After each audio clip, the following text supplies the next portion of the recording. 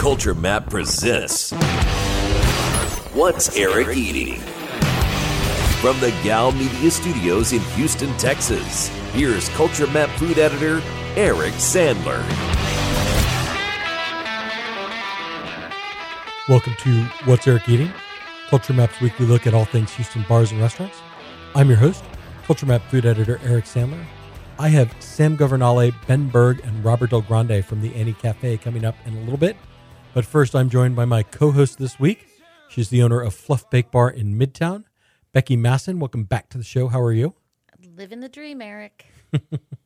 Good to see you. Thanks for doing this. Thank you for having me, as always. All right, let us dive right into the news of the week. Topic number one, a restaurant that I know is near and dear to both of our hearts, Houston's, has closed its location on Westheimer. I can only hope that what you mentioned in the article is true, and they're just closing it to build a new one. So, so what I wrote is true. Hillstone Restaurant Group has purchased the former Macaroni Grill property just down the street from the old one for, presumably to open a restaurant in it. I actually heard from a Houston's representative. You know, they're notoriously secretive. They're very hard to get a hold of, but I bugged a Culture Map reader tipped me off to this, right? And gave me a real estate contact. Okay. So I emailed the real estate contact, which prompted a phone call from Hillstone, which is the company that owns Houston's. So they would not comment about the purchase or what their plans are. And of course Hillstone operates a number of restaurants that are not called Houston's, but that are very much like Houston's. Houston-like, yeah. So whether it's a Houston's or whether it's a different Hillstone concept, it seems like they're not leaving the neighborhood. It's just, they got into, in theory, a lease situation where they didn't think the terms were as favorable and decided to pull the plug. Well, good business people learn that. Yeah. But I've been eating at that location for many, many years. And I remember, it's the place I went the night of the September 11th attack when we were all just like disoriented and like, what do you do? Yeah. And that's where because you could always go to Houston's and get a comforting meal. Sit we sat in one of those big groups. We were like 6 or 8 people. Yeah. And, we were all like, holy shit, like what happens now? I don't know, but let's have a French dip. I wish I'd had that. I was just holed up in my little apartment on the Upper East Side. Going, what the hell? Even worse. Yeah. Way scarier to be in New York than to be at Houston. But I could have used a French dip. I'm kind of jealous. The location on Kirby remains open, of course. And that's the one I've been to the most. Right. It's so I liked the one on Westheimer because when the one on it was always not that it wasn't busy, but it wasn't as busy as the one on Kirby. Mm-hmm. So spur of the moment, it might be a little easier to get in there on a Friday or Saturday. Yeah. And now the one on Kirby is going to be packed, crazy, even busier than it already is. Can I make a reservation on Resi? You can actually. They are on. Yeah. I almost don't want to tell people that because but it's literally my job to tell people that. So, but yeah, it basically puts you on the waiting list. Like they might not have an exact table for you, but you jump the line. You jump the line. Yeah. I like that. What do you get when you go to Houston's, by the way? Always the spinach artichoke dip, which my stepdad has found a copycat recipe. So whenever we do anything spinach artichoke dip at the bakery, it's the Houston's copycat recipe. Very nice. Yeah. And I love the French dip too. Like you said, that's a good one. Yeah. The prime rib is great. They have chicken fingers, right? Do I remember getting chicken tenders? Yes. So they're not on the menu, but you can order and they're tempura fried. Yes. I've had that's my other go-to. Yeah. So it's like a $24 plate of chicken tenders. It's huge though. It's satisfying. It's a sufficient portion, but it is an absurd amount of money to pay for chicken tenders. Yeah, but I pay it anyway. Yeah. They're the best chicken tenders. They're so good. That's the thing I remember the most. But haven't. Yeah, I didn't know you could get it off the menu. Oh, I'm glad to know that now. Oh yeah. Oh, we're spilling all kinds of truths today. My life just changed for the better. All right, topic number 2, Politan Row, the food hall coming to Rice Village that's affiliated with St. Roch Market in New Orleans. Announced 3 more restaurants. There will be Kin, a Thai restaurant from Evelyn Garcia, who is currently the chef in residence at Decatur Bar and Pop-Up Factory. Torsi, a Mediterranean concept, and Nice Sprout, a vegan/vegetarian restaurant. They are joining Cochinita & Co., which is tacos and Mexican food. Breaking Bao, which is, everybody's favorite David Chang knockoff. Mm-hmm. Bao, pork belly and all sorts of other things in bao buns. And Sushi, Kopi, and Boba, a coffee and soft serve ice cream concept from Eki and Nick and Probanto of Greenway Coffee fame. Love those girls. We're gonna talk about Eki in a minute, but when we get to your cherry bomb participation. Yeah. But before that, what do you think? I mean, it seems like Politan Row is coming together in a really nice way. Well, I'm super excited for Evelyn. Like, that's awesome. Like, yeah. Having a little home that's not the full-blown, I'm going to open a restaurant. Couple of them are from different food halls that they already have. So they're not Houston. Right. I thought that was interesting. So Torsi originally opened in New Orleans. Right. And then the guy who started it moved to Houston with his family and is bringing it with him. And then the vegan one's from Miami, right? Yeah. So they both lived in Miami and they both worked at the St. Roch in Miami. Uh-huh. But they worked for, like, one of them was a market like floor supervisor. And then one of them was an employee at that Politan Row or that food hall's vegan restaurant. Right. So they've created a new vegan restaurant, and now they're moving to Houston to open it. I thought it was about the local food community. I didn't know it was, let's bring somebody from Miami. Let's bring somebody from, I mean, I know the guy moved here from New Orleans and he's bringing it with him, right? But I mean, yeah, I was a little surprised too, because I know they've been talking to a ton of local people, and the first 3 that they announced were all local people. Yeah. So yeah, I was a little bit surprised by that. I feel like surely there must be time finding. I mean, I don't know. Right, like if they wanted a Mediterranean concept, like surely there was a local doing Mediterranean. Yeah, like they could have talked to my good friend Rafi Nasser at Craft Pita. There you go. And just been like, let's do a Craft Pita Politan. There's got to be a sous chef or a really talented line cook in somebody's restaurant doing this kind of food. Right. Somebody worked at 1/5 Mediterranean and was making that food. Thank you. Well, I was hinting towards that, but I didn't, or even like Nico's or something like that. I mean, I don't know. Maybe are they not trying hard enough, or is there not enough information out there for people to find out about it? Like, I mean, I have heard from chefs who read Culture Map who have been interested in learning more about it, and I have passed it on to the Politan Row people. Yeah. So I know that they've been here. Their culinary director has been here a number of times. Yes, she comes to Fluff Bake Bar. Yeah. Yeah. And she asked me where to eat, so I've sent her all over the place. But I mean, I know. So they're working pretty hard to find people, and so I don't know. It is likely that Will Donaldson, who is the CEO of the company that's opening Politan Row, will be a guest on this podcast at some point. Fingers crossed. We're putting it into the universe for you. Well, I'm trading emails with his publicist, so okay. I'm hopeful. Yeah. And so, because I want to ask these questions too, like how did you pick the people and what kind of mix are you looking for? Well, I know that they were looking for people that weren't already established. That was an important part of it. Right. But or an original concept from established people. You just kind of broke that mold with bringing the guy from New Orleans and the people from Miami. They're established. Sort of. Not in Houston, they're not. Well, that's true. Yeah. Okay. I guess there's, you can break rules however you want. I mean, they're their rules. They can do what they want. I know. As I was saying, however you write them. Yeah. I I don't know. It's interesting. I'd like to see.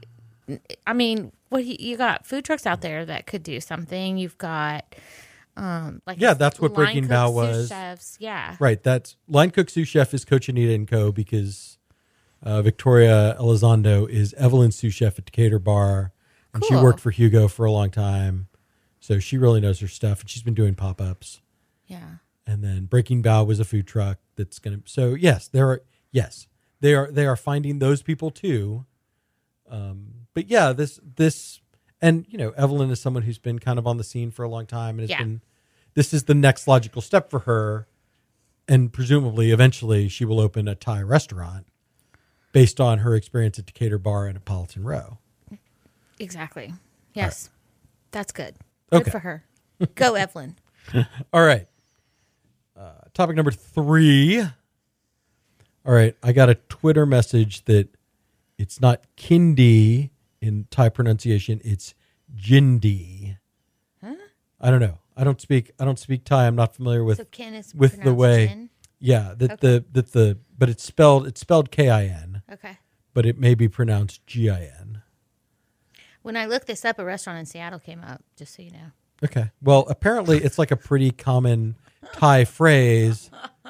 Apparently it means like eat well or good eats or right. So, it's like the Japanese sushi restaurant in Greenway Plaza, Oishi, is the Japanese word for delicious. I love that word. So there may be anyway. So same idea. Yeah. 2 Thai women, and here's where I get in even bigger trouble with pronunciation.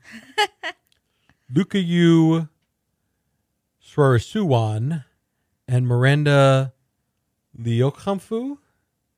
Anyway, you did better than I would.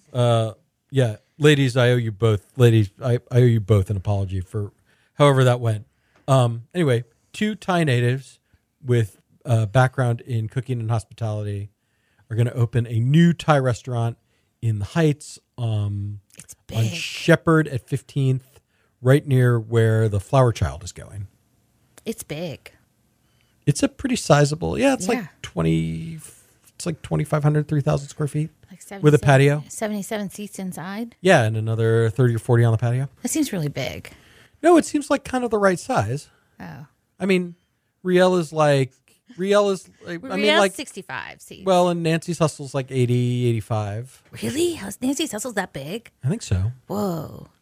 Okay, This is where I get an email from Sean or Jason or Julia telling me I'm wrong. But yeah, I think it's like 80, 85. Wow. So here was my first thought, right, was that, there's a lot of Thai restaurants that all kind of taste the same. Mm-hmm. And there are, people have their favorites, but I don't personally think any of them really stand out. Uh-huh. And then the Thai restaurant that really did stand out was Foreign Correspondence, and it closed for reasons that didn't necessarily have to do with the quality of its food. Yeah. Yeah. So the thought of 2 native Thais making Thai food in the Heights is really appealing to me. No, it's exciting. Is it going to be more like, is it counter service or is it like actual full service? Like, I feel like if you look at like the success of Louis Viet, like that model, like right, that's doing really well. I think that model in the Heights would be kind of amazing. Yeah, or Tarka, the Indian restaurant that's counter service. I forgot about that one. Yeah, I think or even the Thai restaurant on Montrose Boulevard, whose name I'm not going to remember off the top of my head, but it's counter service, right? It simplifies things a little bit. It does, very much so. So and cuts your costs and all that. So yes, if it is that model, that would be fine with me. Uh-huh. If it's sit down table service like Asia Market, then or Vieng Thai, like that's okay too. I think that you've seen like what they're doing in the 20s on Shepherd Durham, and now it's pushing into the teens. Mm-hmm. Like, I'm a huge fan of that particular neighborhood. I've heard that. Yes. There's a lot of exciting stuff happening, right? You got the Waterworks with Hop Dottie and Verdine, and Junior Ramen just opened, and Common Bond's coming soon. Who's going to take the Balls Out Burger spot, though? That has not, as of yet, been leased. Right, I know. Although I know, you know what? I will tell you off air who I heard was kicking tires on that space. Okay. But it's a cool lot. It's a cool. Yeah, I think it's a tricky location. If you're only going towards I-10, yes, right, you're good. Right, but I think it's a little bit. I don't know. I mean, Balls Out Burger didn't fail because of its location. Balls Out Burger failed because its burgers weren't very good. Yes, true. But north on Shepherd, not on Durham. Heights Beer Garden, everything at 19th, Cane Rosso, Superica, Lucha. Jenny's Ice Cream's coming. Right, Jenny's Splendid Ice Cream is coming down the street from there. Squabble's basically right there. Mellow Mushroom Burger Joint's about to open. Oh, they've been working, and then that Tequila just opened. Bar, yeah, that tequila bar. Yeah, man, they've been waiting on that burger joint for. They're building a parking lot apparently. And once the parking lot is done, then they can open. Yeah. Okay. It makes me sad. I'm like, oh my god, how much money are they spending every day? Poor things. I'm gonna keep driving. Yeah, it'll be open soon. Yeah, and with way more. Like the problem with the Montrose one is it hardly has any parking. This one will have a lot of parking, which will be nice.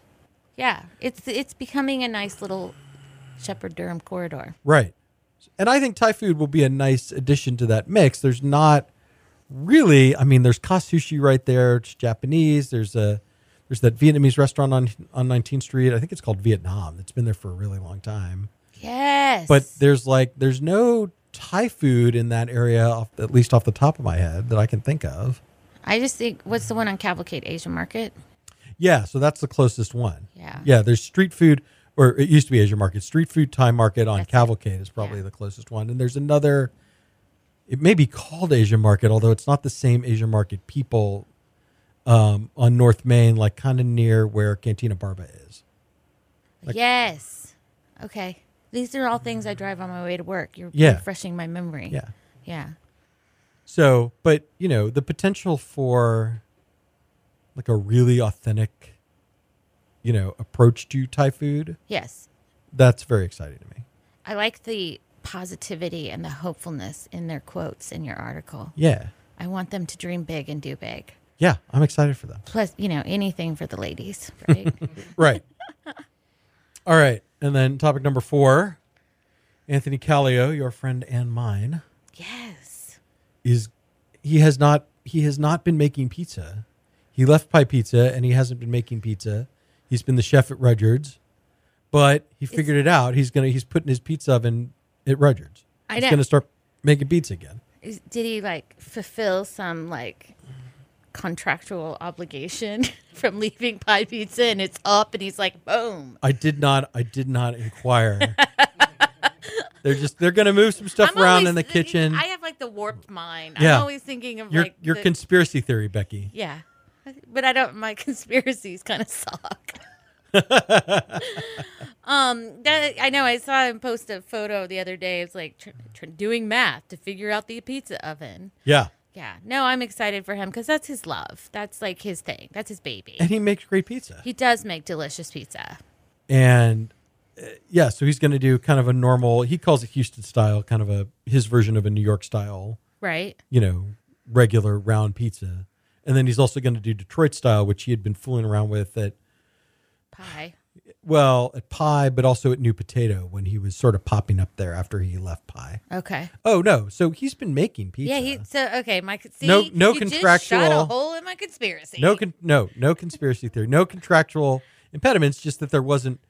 It took a while to figure out. Yeah. Yeah. How to put a pizza oven in the Rudyard's kitchen. Well, I'm really happy he's got a home that he's comfortable enough to move that baby in because I imagine it's pretty hard to get it in and out of somewhere. Yeah, I would think once you get it in, good luck getting it out. Yeah.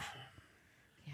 So, yeah, the Detroit pies he was making on the truck at New Potato were pretty good, especially considering the context in which he was making them. Uh-huh. So when he has a consistent environment and he's not crammed into the truck, it should be better. Yeah. And he's talking a big game. He wants to make Detroit style pizza that's as good as the one served at Via 313 in Austin. Okay. Which implies that it that he doesn't think very highly of another Houston pizzeria that makes Detroit-style pizza, not far from Rudyard's. And their New York slice and their Detroit style are damn good. I know. I love the Detroit style at, That place. Pizarra's. Yeah. So, but that's fine. I mean, I feel like I can't imagine he hasn't had it. I'm sure he has. Yeah. But, he's got his own perspective, and frankly, I'm excited. Like, I can eat Detroit style pizza from 2 different restaurants and be happy. And be very happy. So diners are the winner here. And I like Anthony kind of hustling to prove himself again, because that's when he's really at his best. It is. I love that. So is he going to honor the pie pizza tattoos? Yes. There will be a discount I don't have for. one, but I'm just, asking for that person who does. Right. So I asked him, and there's about 70 people who have pie pizza tattoos. And even though he's not pie pizza anymore, he is going to honor some sort of discount for people who have it. That's good. Yeah. Way to be a He's a stand-up guy. There you go. That's what I needed. Yeah. All right. That does it for the news of the week. We'll be right back with our restaurant of the week. Stick around. You're listening to What's Eric Eating? Becky, for our restaurant of the week, I want to talk about Benji's in Rice Village.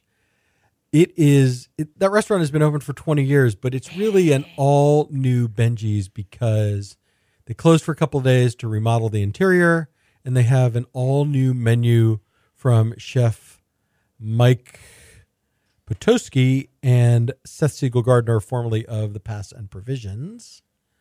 I mean, this was your idea to go to Benji's. Well, it was Seth's fault because he posted a photo of the bone broth with Blood Brothers barbecue. Yeah, brisket dumplings. And you and I talked about going to Annie Cafe, which I still would like to do. But I was like, I need this in my life. And it was perfect because it was cold that day. So it was like meant to be. So what did you think? I really enjoyed my meal there. I love the new decor, the updated decor. It's really classy. You know me, I'm a classy gal. It still seems familiar, but it's a little nice. But yet I was fine going in like jeans or whatever. The menus, I think I mentioned this to you. I really like a placemat menu because it kills 2 birds with 1 stone. It's my placemat and it's a menu. And then when I'm sitting there eating, as you and I did, I can look back and go, ooh, what's that piece? Ooh, what's that? And it's on the menu right there. It doesn't list everything. The placemat menu does not list every ingredient of every dish. Yeah, but which is right. So we got surprises like was it apple in the Brussels sprouts? Or it was apple. There was apple somewhere. Yeah. Was it the Brussels? I can't remember. There was apple somewhere. I don't either. I don't know. But man, that carrot dish, I'm still dreaming of the roasted carrots. The roasted carrots were so tasty. Were very tasty. The Brussels were really good. The poke was good. Yep, the poke was good. The carrots were high. I think I think I like hoarded the carrots away from you. I was like, I'm going to eat all this. Sorry. Did you get a bite? Because that's all you're getting. Yeah. No, you were generous. I got a couple of carrots before you claimed it for yourself. We also had the pork belly entree. Oh, with the lettuce wraps. That was super good. Yeah, super just rich and fatty, but well rendered. I hate chewy. I don't like chewy unrendered pork belly. No, that one was perfect. And then I took the leftovers home to Mr. Wilson, and he thoroughly enjoyed them for lunch the next day. Oh, good. Yeah. And those Blood Brothers brisket dumplings. I'm so sad we didn't realize we had more broth until it was too late. Right. You were like, I wish we had more broth, without either one of us noticing the little pitcher of broth sitting right next to the bowl with the dumplings in it. Yeah. But it's a really satisfying beef broth. It's tasty. And the dumplings, the pasta on the dumplings is pretty thin. I guess I would call them sort of tortellini if I were ascribing an Italian. Yeah. It wasn't hard to eat them. They weren't chewy dumplings. No. You could eat half of it and not take all the filling with it. Right? So you bite it in half. Usually you get all the filling, then you're left with dough. And then we had that the pasta, which I'll let you pronounce. I don't have the exact. It was Aria Bate. It was but I don't remember what the shape was. It looked like a mushroom. Oh, right. But they were, house-made pasta in a spicy sauce with these little fried eggplant nuggets in it that were like little umami bombs, which I'm all about. That was that was probably my least favorite of everything we ate, but you really liked it. But I didn't not like it. Right. It wasn't bad. It was just that you liked some of the other stuff. Yeah. I like flavorful things. Like I like the carrots had like 3 different flavors going on. And a lot of like textural components, which I think is kind of a hallmark of Seth's cooking. Yeah. So I'm so happy that even though Seth is not here, I miss you dearly, buddy. I can have his food. Yeah, me too. Yeah. And this is the kind of like I guess I don't know that I'd ever really been a Benji's fan. And I certainly hadn't eaten there in a long time. Yeah. I think this is kind of the kick in the butt it needed. I do. I think this will help. Like Mike kind of, like he was like, yeah, we've got it. Now we're teaching the staff and we're getting it going. And like you could see kind of a new energy in Mike. Yeah. Like the excitement behind it. So I think that'll just kind of fuel the fire. And maybe, the regulars will have a hard time getting a table. So you'll go back? Definitely. Me too. Me too.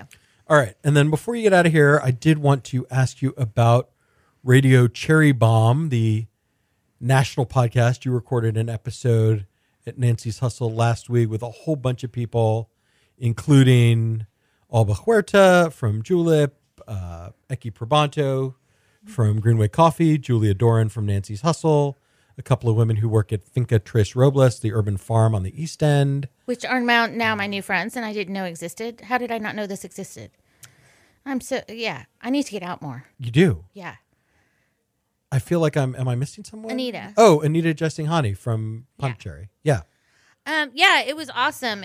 They're doing a national podcast tour going around to cities and just kind of pulling some women from each city to kind of chit chat and talk about it. The whole name of the tour is Food for Thought.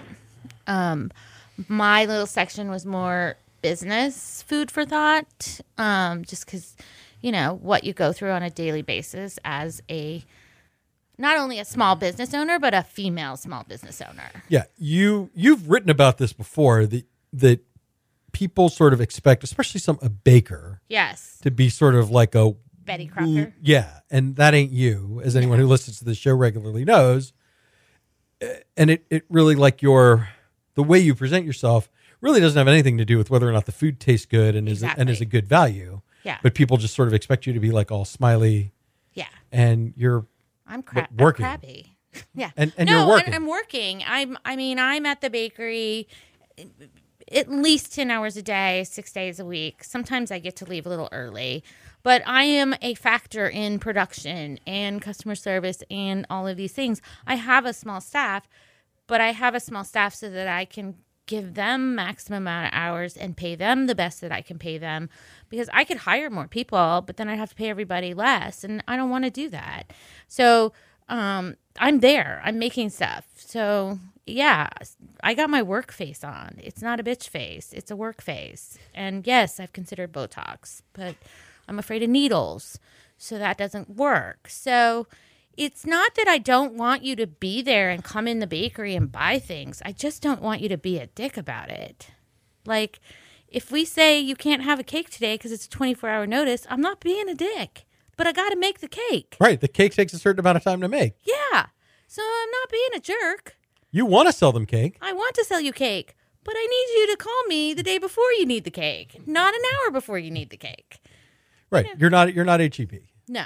These take time to craft. And you don't want to be stuck with the cake you can't sell. Oh, that hurts businesses even more. And when I was, in a commissary, it hurt even worse than it, now I have a better percentage of selling it. But it's, people need to understand that I'm human. My staff is human. We have crappy days. We have great days. We still come to work every day and we make couch potato cookies and veruca salt cakes because we know you want them. And they're delicious. And they're delicious. And salt and They're not salt crusted. Yeah, salt crusted. One of They are salty. I mean, not overly salty. Star-crossed lover, my personal favorite. Oh, yes. So, I mean, I'll wave now to people, but I don't really come out and talk to people anymore because people don't get me. Right. And I'm sorry that I'm not being an asshole. I really am a nice person and I have a good heart. Sometimes I'm just busy working. So I'd rather just keep my head down and work. Right. So you talked about that. Alba talked about the recent controversy in the cocktail world. Julia talked about the legacy that they're passing on to the cooks that they're training at Nancy's Hustle to be the next generation of chefs and restaurateurs. Eki talked about being excited for what's to come in coffee, and the ladies from the farm talked about the importance of knowing where your food comes from and supporting local farms through CSAs. Anyway, should be a really interesting episode to listen to. I think it will be great. Even if the host, Carrie Williamson? No. It's on the end of my tongue. I can't remember. Eric Sandler, you cannot take that personally. That was not directed towards you. She took a couple shots at media biases and representation, and I did. I took it a little bit personally. I may have freaked out on Julia a little bit. Julia, this is your public apology for that. I think I'm going to say most of the food media in Houston, you have a couple good eggs in Houston, right? Yeah. But for the most of the food media in Houston, I'm going to step over you as hard as I can to get the news out.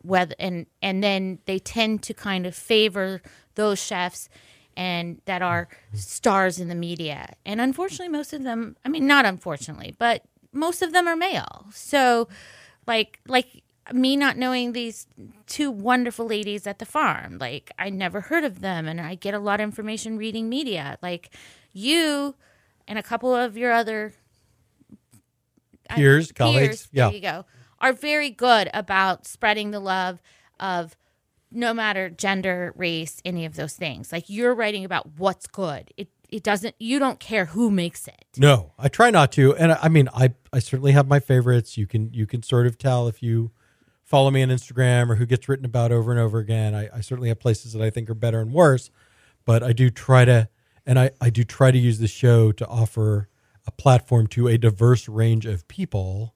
I mean, I think of your co-hosts is female. Yeah. Although right. Sometimes Matt Harris could be. No, I'm kidding. Love you, Matt Harris. Don't think I get it though. I get when somebody, because I take a lot of things personally, and so I understand where you're coming from and why you took it personally. I, as a female pastry chef in Houston, don't think you should take that personally. I don't think that was directed at you. No, no. I mean, I think it was more about New York food media. Very much national. It was more national media. But yeah, I did. I took a couple of her. I did take a couple of her comments a little bit personally, but you know that's my own. That's my own. That's your own take on it, and I fully understand why. Carrie Diamond, thank you. I fully understand why you took it personally, because I take things personally. As if Alba took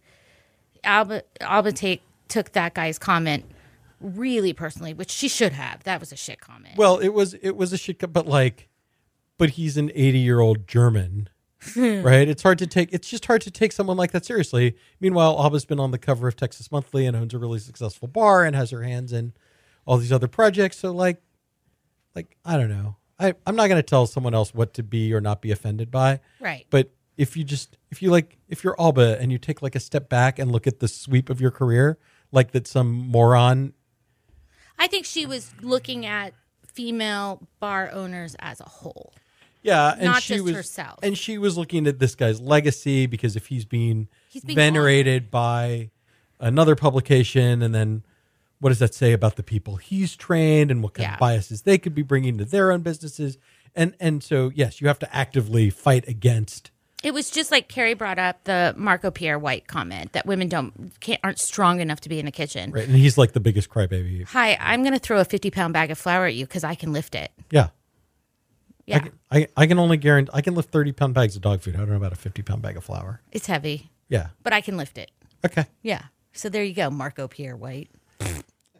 Anyway, so I look forward to that episode of it was interesting to watch that episode be recorded. It was really fun to watch.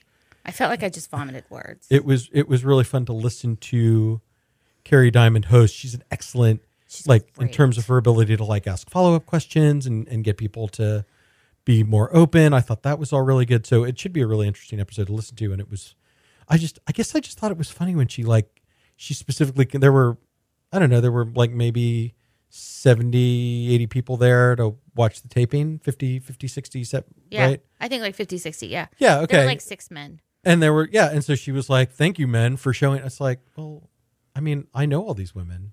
Most of y'all have been on this show at one point or another. I interact with you professionally. She of course I was. But she doesn't know But that. that's what she doesn't know that. Because I guess in other cities, it's not like that or. Yeah. No, I can imagine. Cherry Bomb is very much a primarily woman-followed publication. Yeah, I was not familiar with it, but I'm glad that I had that experience. Yeah, it's really pretty. It's great to read, too. Yeah. Yeah. All right. Cool. Oh, wait, what's this week's Saturday morning bake sale? Oh, yeah. We got Leonard from Truth Barbecue. Ooh. You better get there early. Yeah, there'll be a line and it'll sell out fast. Exactly. I mean, we've been getting his briskets to make tacos, and finally this week he just said, "Can I just come do it?" And I went, yes. I was afraid to ask, and so yeah, Leonard's terrific. Yeah, Leonard's amazeballs. All right, and then November 14th, Jenny's Ice Cream's doing a pop up, but we'll know more later. Yeah, you'll be on the show before then. Yeah, but I just thought I'd save the date. I'm putting it in my calendar right now. I'm so excited. All right. Becky, thanks for being here. Thanks as always. All right. And I will be right back with Sam Governale, Ben Berg, and Robert Del Grande. You're listening to What's Eric Eating?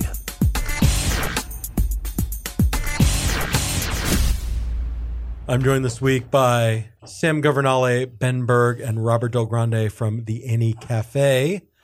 Gentlemen, I'm going to introduce each of you individually so that people can hear your voices. Sam, welcome back to the show. Thank you so much for having me. Ben, welcome back. Thank you. Robert, how are you? I'm fine and glad to be back. I'm glad you're here too. Sam, let me start with you just because you're kind of filling two roles. You're still the proprietor of Emmeline. Correct. And you're also the operating partner for the Annie Cafe. That is correct. So let's start with Emmeline for just a minute. Sure.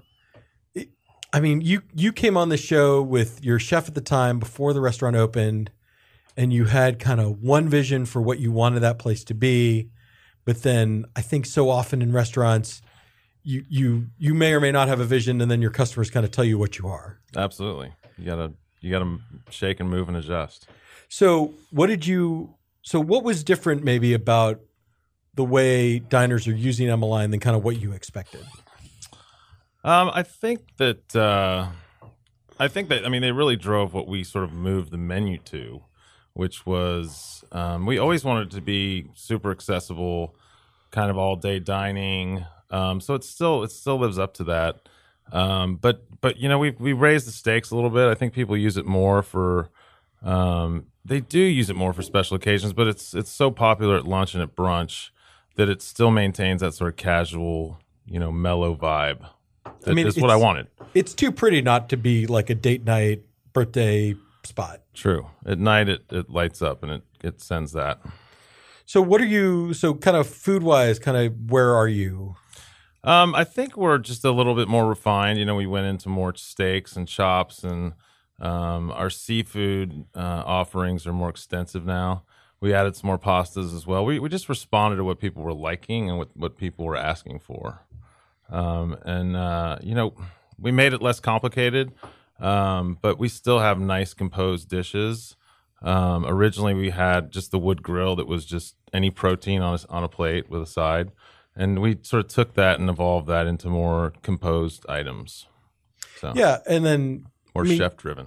Right. And then you have some raw dishes. You have some kind of snacky, shareable stuff. Yeah, we expanded the raw bar too. So we have crudos and tartars and fresh oysters and whatnot. So it's got a lot of versatility, and you can go in and go all out, or you can go in and just snack and share, and that's kind of the grazing sort of mentality that I love about restaurants. Yeah. So how are people liking the changes? I think they love it. The menu's gotten great reviews. It's been very well received, and it was just time to reassess and redesign, and it was very well done, and I'm proud of it. Good. Yeah. All right. So then I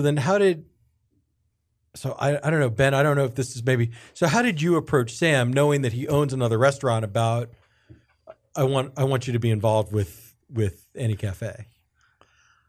I don't know. I had an idea in my head that Sam would be great at the Annie, and I kind of start putting stuff in people's ears, and I don't really quit until I kind of get what I want in a way. Yeah. And push and push and push. But I've known Sam for a long time now being in Houston, and he came to me when he was opening up Emmeline, and I gave advice and tried to help out and stuff like that. And I really have always wanted to work with him in some fashion. So I figured, let's give it a shot and try to get him over here. And that's really what I did. I just annoyed him about it all the time. Yeah. And then figured, come on, we can work something out where, you're still a face over at Emmeline, but let's start doing more things together in Houston. Yeah. It was fun. I always had a dream to sort of redo the Annie or Cafe Annie, just because it was such a special place for me as a kid growing up with my family. It's an iconic restaurant that has to be here, and it's so cool to reimagine it. And with this team, it's all-star. And he's such a great dresser that Yeah, he just lights up the whole dining room. yeah, exactly. Right. So yeah, Robert, let me bring you in on this. I mean, how did this come together with Ben kind of taking over the operational side and you staying in the kitchen? It's quite a convoluted story along the way. It just was sort of making up as it went along, I think. I think for us, Cafe Annie had 38 years, which is pretty good because I only wanted to do it for 3 months back in 1981. So I thought, well, that's, pretty good. But I started counting the years thinking that, and I think to what, Sam says is like, wow, you want this to go on forever, but you're not the one who's going to do it forever because there are some restrictions in space-time, so to speak, and so with met Ben, I knew Sam as well. I said, hey, this could be a cool strategic partnership to say, hey, we can keep it going. And then, what do we say, 38 years? 38 more, because you always, in fact, I saw Ben once in New Orleans, and remember that? We were there. It was like, some of these restaurants are like 100 years old. We were in Galatoire's when we ran into each other. Yeah, and I said, I bet you the people that open it still aren't running it at 100 years No, I would think not. Yeah. But you're in awe of that, saying, wow, it's more than just the initial people or the building or the vision of it. It changes, it adapts to the times. And that's what I was just sort of interested in. Right. I mean, you understand that maybe as well as anybody. You're on your third physical location. This is, you started as Cafe Annie, you were RDG Bar Annie for a little while, you went back to Cafe Annie, and now you're the Annie Cafe. So, what is I guess from your perspective, what are the things about, what does Annie Cafe have in common with Cafe Annie, and maybe kind of what's new? Yeah, well, I think, it's that when we moved Cafe Annie and it was RDG because the building is that it changed, that I had sort of underestimated the public, how much they were attached to it, that it had to be called Cafe Annie because of all those years, all that sort of history. I said, it's just a name. I said, but no, it's not just a name. It's more than that. I said, okay, fine. So we kind of went along with that. And this one I think is just another, but it's been evolving the whole time. I mean, we started doing French food way back in the 80s, kind of Nouvelle cuisine stuff. And then we said, no, we can't beat the French, so we'll play our own game. So the Texas thing sort of started. And it's always been evolving along that way. And I think the thing that still has remained the same, I think will remain the same, is you buy really good stuff and you try not to ruin it. I mean, that's in the end kind of the heart of really good cooking. We were, a couple dishes, just Saturday night we're doing things like lobster cocktail is just like unbelievable. I said, it's just so simple and like, well, it can't be any better than that. King crab roast in the oven coming out and like kind of primal, but just very direct. And I love that sort of part. So it, when you're talking about being approachable, I said, it's just not about being fussy and fancy. It's just really good stuff and you interact with it directly. So I think that's still sort of the driving force behind the kitchen. But I mean, Ben, it looks totally different. Mm-hmm. So, I mean, why don't you kind of talk about all of the changes you made to the space? I mean, it's like, I've got a friend who's a contractor. I'm like, oh yeah, they moved the stairs. He's like, that's bonkers. Nobody does that. Well, I mean, for us to come in and do this, in my mind, we had to, as a fresh start with the space and really brighten it up. And then, you listen as, Sam was talking about how their menu came about. You listen to what people said, like maybe things they would have liked differently with Andy, Number one thing was bathrooms upstairs. How do we get bathrooms upstairs? Number two was the space downstairs from, let's say, from like a tenant's perspective. I look at square footage. I felt that the way the stairs were, it was wasting square footage space. And the entrance, it was tricky to get to the elevator if you didn't know it. So, just moving the stairs over, putting them in line with the elevator was just efficient and made sense, I feel. And then, there's a reason we kept the word cafe, and then we did add bar. And it's a cafe and a bar. We put that huge bar, which I'm biased, but I think it's the most beautiful bar in the whole city of Houston. It but is. I'll read. I'll there's not a bar like that. Big, oval, grand, It's gorgeous. bright, and right in the especially middle. in a restaurant. Yes. Yeah, it's there are restaurants with really lively bar scenes, Right. but not on that scale. Right. Yeah, that's like a bar room. It is in of Yeah. itself. But it's also trying to get to that point of casual. This is not a celebration place. You can come celebrate, please. But we don't just want birthdays. We just don't want anniversaries. We want you to come in. Hell, even though last night didn't work out for me, people are coming to sit at the bar and watch a game and order food. Yeah, I wish you nothing but the worst of luck to the end.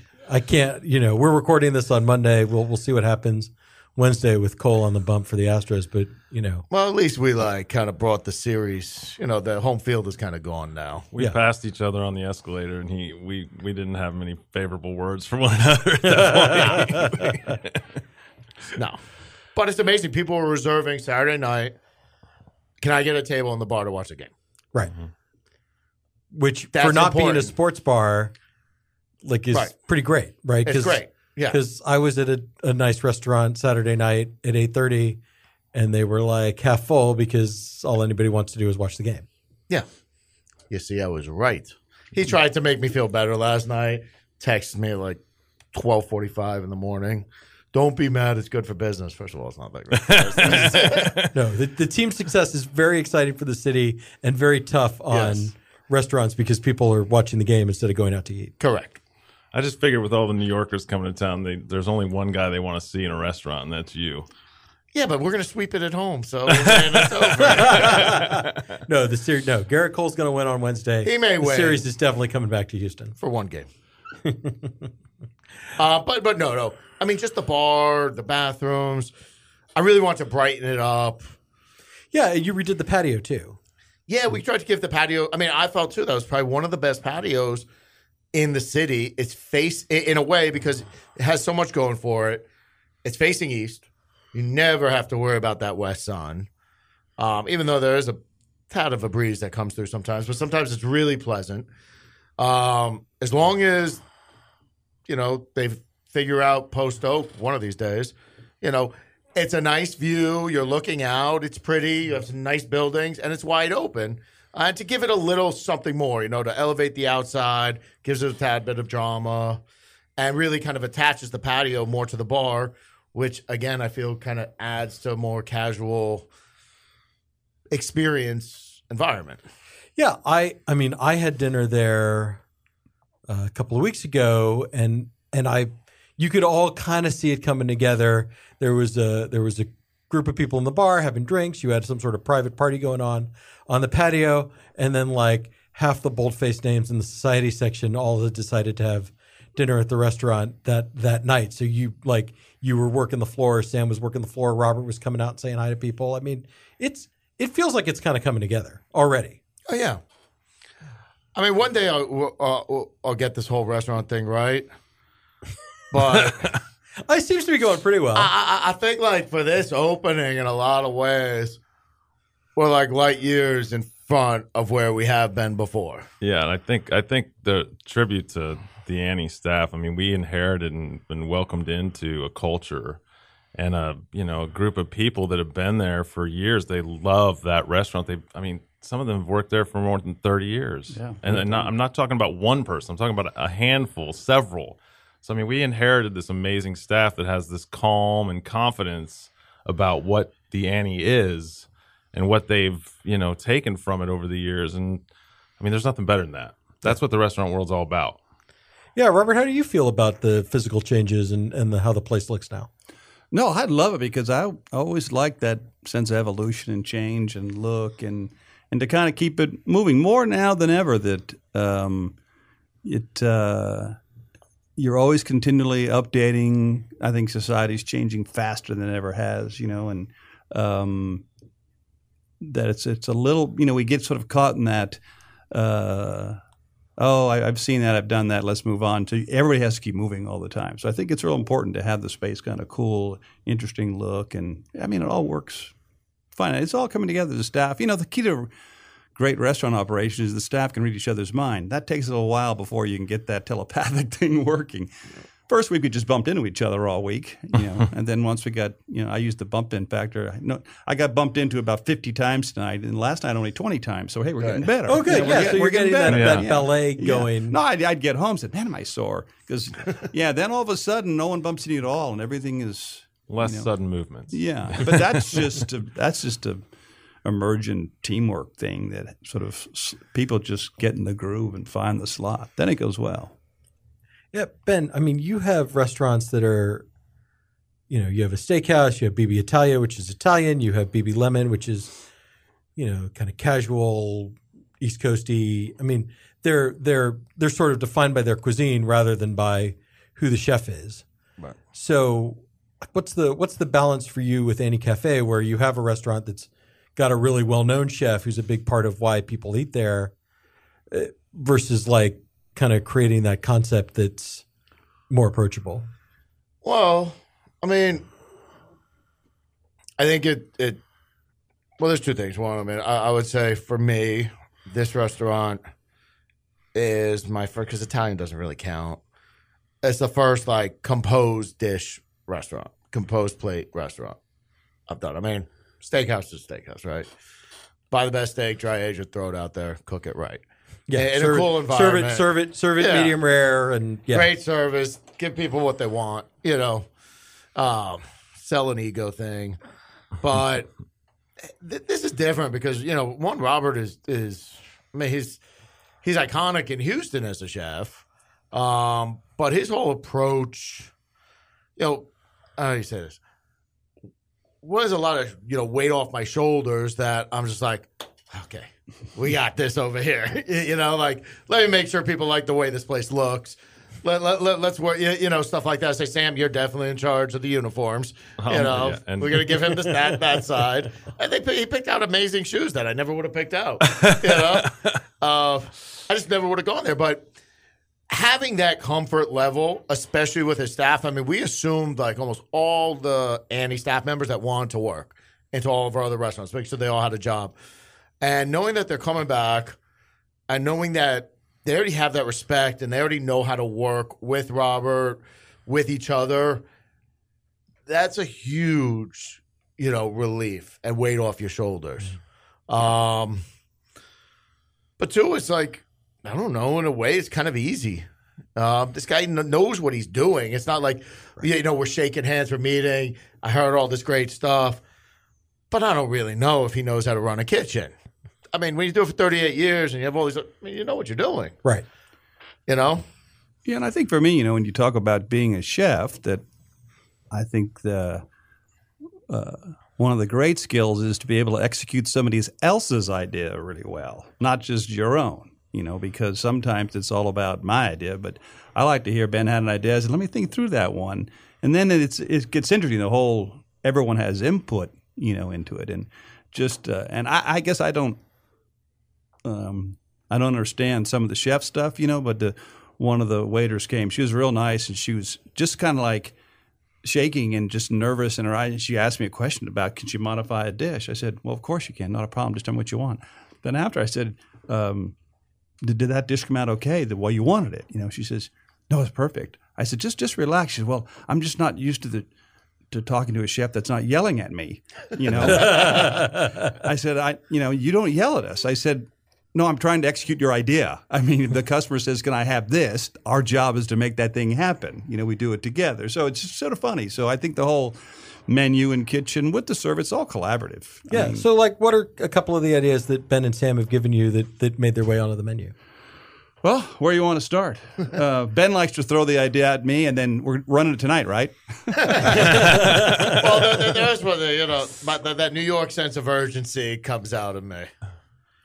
I think the daily features are the fun part of the menu, and they really bring it sort of back real. It's such a they're all iconic dishes, I think, but Robert's the pot doing pie it his way. was fun. Yeah, well, and something like tonight we're doing the sort of Gulf Coast fish fry, which I've done over the years, and we kind of kicked it around. So it's going to be kind of fun. It's kind of a Monday night dish. It's going to be cool. Hey, I want to do it, and everyone sort of says, hey, what about this? What about that? I think the prime rib on Wednesdays was just because I love prime rib. And I do too. I had my 40th birthday party at Cafe Annie just to eat the prime rib. So yes, I'm glad that found that still has a home, because I'm coming back for that. Yeah, and the ribs are a sleeper. Then Ben says, hey, awesome. what about barbecued ribs? I said, yeah, we certainly, to be in Texas, you got to do that. So we're doing them tonight, right? Yeah, let me jump on it. And then it's about presentation, service. Then you get the feedback. How's it working? It's just, I think it, to be a team, you have to be collaborative. Everyone has to listen to each other. Otherwise, you become a tyrant in your own kitchen, and nobody really likes tyrants that much. Well, and I like it that I can never get. It's very hard to get chefs and cooks to go out into the dining room. Yeah, and he's got no problem. He has no choice. He has no choice because the dining room kind of parts of it are in the kitchen. He's visible. Yeah, very visible. He can't hide. No. Yeah. But the brilliance of Robert too is that he's got this. His ego does not drive a dish. He's got this sort of quiet confidence that is rare in a chef, and that with the capability of and control of flavor is it's awesome to work with. It's been great. Yeah, I like if you can run a relaxed environment and still do great work versus yelling, screaming in a tough environment anyway, it's just more enjoyable, Yeah, but it's also a little trick to keep the whole kitchen open to the public. So well, yeah, and I don't think that Marco Pierre White throwing pots and pans, screaming at people, Gordon Ramsay thing. I don't think that really works in 2019. I mean, that sounds like a fast way to have no staff. HR. Exactly. But if you thought about you were in university and went to a lecture and the professor yelled at you for an hour and then left, you think, how are we supposed to learn anything? So sometimes those TV shows, of course they're not doing it right. You're just yelling at them. Calm down and show them. Yeah. So Sam, what's it been like for you, kind of dividing your time? Or I guess we're mostly, I suspect, at dinner you're at the Annie, but how are you? For now, how are you making it work? For now, it's been about 70-30 Annie in favor, but it's great. It's actually really great to have two restaurants on opposite sides of town. They've both got great spaces. They're beautiful. They've got great food, great patio, great bar in both places. And it's like my clientele can be there or at the Annie, and it's like wherever you're at that night, or if you're close to home and one or the other, it's working out. More or actually less perfect. a straight shot down San Felipe. I mean, it's not that hard to get from one to the other. It's a 9-minute drive at best when I can. Yeah, put it 3 in the together morning, maybe at the right not time. At 6 yeah, o'clock. exactly. 45 I minutes. choose at my 6 moments. o'clock. Yeah. And then I know you guys. You put a bar in downstairs, right? We will be. It's under construction. Okay. What are you calling it? Turner's. That's your middle name. That's my middle name. You want to tell me about Turner's, or is it a big? No, secret? it's not a big taste. It's going to have a different menu. It's going to have food, full food. Okay. Probably definitely just start off with dinner only. It's going to have a bar, obviously, but by moving the stairs and everything, we really created like a room and a space, bathrooms downstairs too. It's completely separate. The entrance is going to be on Ambassador Way. So if you're in Annie, you can't actually, unless you're in the kitchen, you can't get into Turner's. And if you're in Turner's, unless you walk through the kitchen, you can't get into Annie. So they're really separated out. Completely different look. Turner's more clubby, dark, masculine. Have music, a little more like polo bar-ish. Grand piano. Yeah, baby grand. Okay, well. Not I only have so grand. much space. Yeah. Sorry. Hey, I well, have it's not so enough. much I've been space selling down it there. grand in every way. Yeah. So It's a baby grand, but it's a beautiful baby grand. It's not a black one. It's like, I don't know, mahogany or something. And it's actually amazing. I got this piano. It's gorgeous. You're building you built the restaurant just because you needed a place to put the piano. No, That's what I'm hearing. No, well, don't tell the IRS this, but I got it all on trade. These guys, these people I met at Lemon on Montrose, they were moving, and they showed me pictures of the piano, and it was gorgeous. And I said, "Oh, I'm thinking about putting a piano in this place I'm doing." And like, next thing, and I think I drank a little bit that night, and I don't really recall the conversation. And they're texting me and saying, "Hey, so we're ready to move. We're going to have it all packaged up for you. Where would you like it?" I'm like, "Who's this?" Right. What are you talking about? What are you talking about? And next thing you know, I have this gorgeous piano. And I had the idea to do it, but it was like, this was 4 months ago or 3 months ago. But this is the restaurant where some of the ideas that had been sort of tasked for Benjamin are going to have a home. No, still not. I mean, Benjamin was its own special place that is not happening. And Sorry, I thought I read somewhere that there was going to be lobster thermidor. I was really excited about lobster thermidor. possible. Did I say I was going to do that at Benjamin's? You did. I just want to do it somewhere, but I got to have somebody who wants to do it. I can Yeah. do it pretty nicely too. Yeah. But that menu is definitely not done. But yeah, lobster thermidor. But cool, more old school, with a little continental flair, but American, and baked Alaska. a little pricey, but it's small, right? So it's only be like 40 to 50 seats. And that's usually me being very optimistic. I always think I can get more people in than I really can. Well, there's like New York, like personal space requirements. And then there's Houston. And then there's Houston, where Yeah. we all, I don't want to be touching shoulders with Well, somebody. I mean, right now, Annie is very Houston. yeah, It's like Annie's driving really me spread crazy not to putting more tables in. But we're leaving it that way for the opening. Yeah. Well, eventually it'll catch on, and you'll have so much demand that you'll need to put more tables in it. Yeah, and then they'll tell me to take out the tables, and then I'll take them out. And it's this constant battle. Yeah. And then you're opening something next to BB Lemon Montrose in the old Victor space. Yeah, it's gonna be called Lincoln Lee, and it's a bar. I actually have a piano in there, but more straightforward, just fun bar. Yeah, you can't do. There's not really there's food there. There's no food. I mean, you could do some like nice warm nuts, or have a toaster, or do something. But honestly, if you want a burger, we'll just send one over. There's no kitchen there, Right. and we have no plans on putting one in. But it's a beautiful space. I mean, I've always liked It that is space from built when it was out. Zim's and everything. Yeah, it's built out great. I was actually there on Saturday, kind of walking through how we're going to finish it out. But I mean, it's in amazing shape. So it shouldn't be long. I'm just exhausted right now. That's yeah. Are you like committed to taking a break after this? Or you? No, 100%. Yeah. Because you've had a really busy. It's been 4.5 years since Yeah. B&B opened. Well, but even since BB Lemon opened last year, to have done that and to have done BB Italia and to have done a second BB Lemon, Yeah. and now this. I mean, Many. good Lord, in the span of 18 months or whatever. No, that's in like 6, 7 months. Yeah. Because BB Italia opened. Oh, yeah, right. I guess November. Yeah, but the one that killed me is BB Italia, BB Lemon Montrose, and Annie. Right. Because that's May, and then we just opened in September, October. That was fast. Yeah, it's a lot. Sam, what about you? What are you kind of looking forward to from Annie Cafe as it evolves, or what are your expectations? I think I just want to take Cafe Annie or the Annie to its next generation, so to speak, and I think that the way the menu's written, the way the space feels, it's going to bring in a new clientele that we're welcoming and that we're looking forward to hosting, because it needs that to sort of persist and go on and be successful.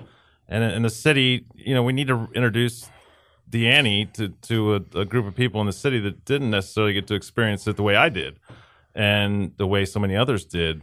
And it'll be different for sure, but it will still be the Annie, and it right. have that soul. I think that's right. I'm in my early 40s. I think of Cafe Annie as the place my parents went on date night or for special occasions. And I, being in the media, I've gotten to know Robert a little bit, and I've been in a few times. But, reintroducing yourself to this younger generation of diners and making it seem like a viable alternative to, the places on the other side of 610 that are packing them in, right? I think that's the challenge. And I think that's the exciting part is how do you connect it with that new generation? Yeah. And it's also, I think the big one is separating it out. The challenges are, yes, to a point. I think since I live out west, Houston people sometimes get a little nuts about, ooh, that's like driving to San Antonio. To get from Montrose to here can take longer than does for me from B&B to get to BB Italia.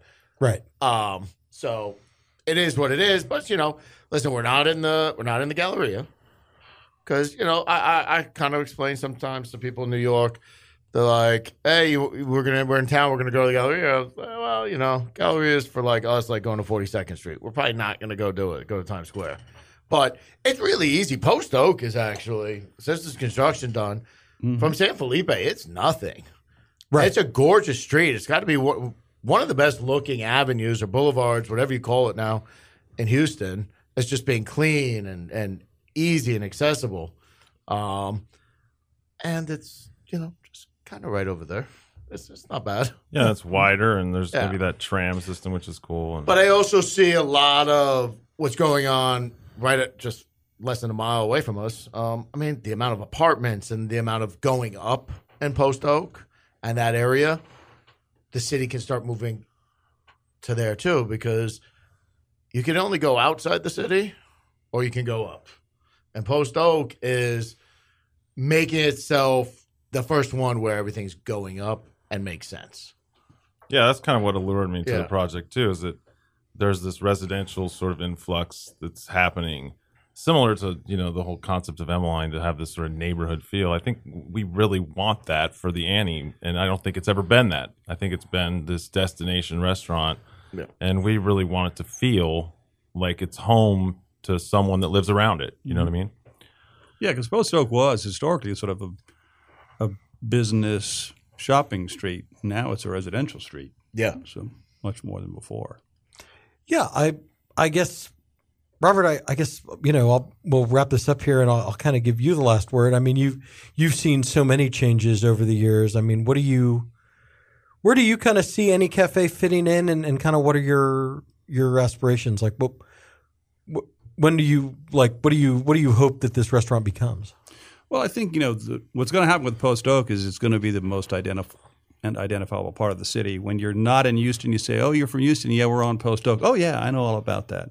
So we want to be sort of that center of food and beverage on Post Oak in that part of town, which sort of makes sense. And still, sort of as we did from the beginning, try to represent Houston as this is a cool city with some cool stuff, and as I think we talked before, for years, Cafe Annie was in Dallas. At least that's where people thought it was. because it wasn't possible it could be in Houston. And I said, no, it's in Houston. And so I think that's and the whole scene evolving with Houston. I think that's always wanted to be sort of part of that, culture of Houston. Gentlemen, thank you. Pleasure. Oh, thank you. Ben, give us the website for Annie Cafe and all the social media. And I'm not the social media guy. Okay.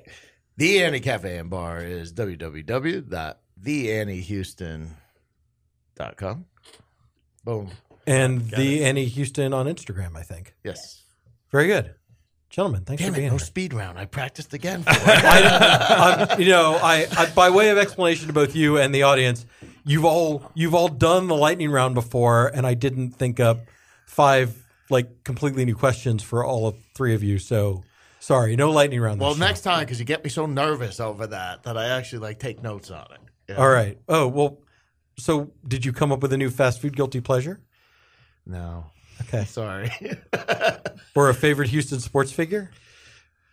I mean, I got to tell you, I think Altuve is the man.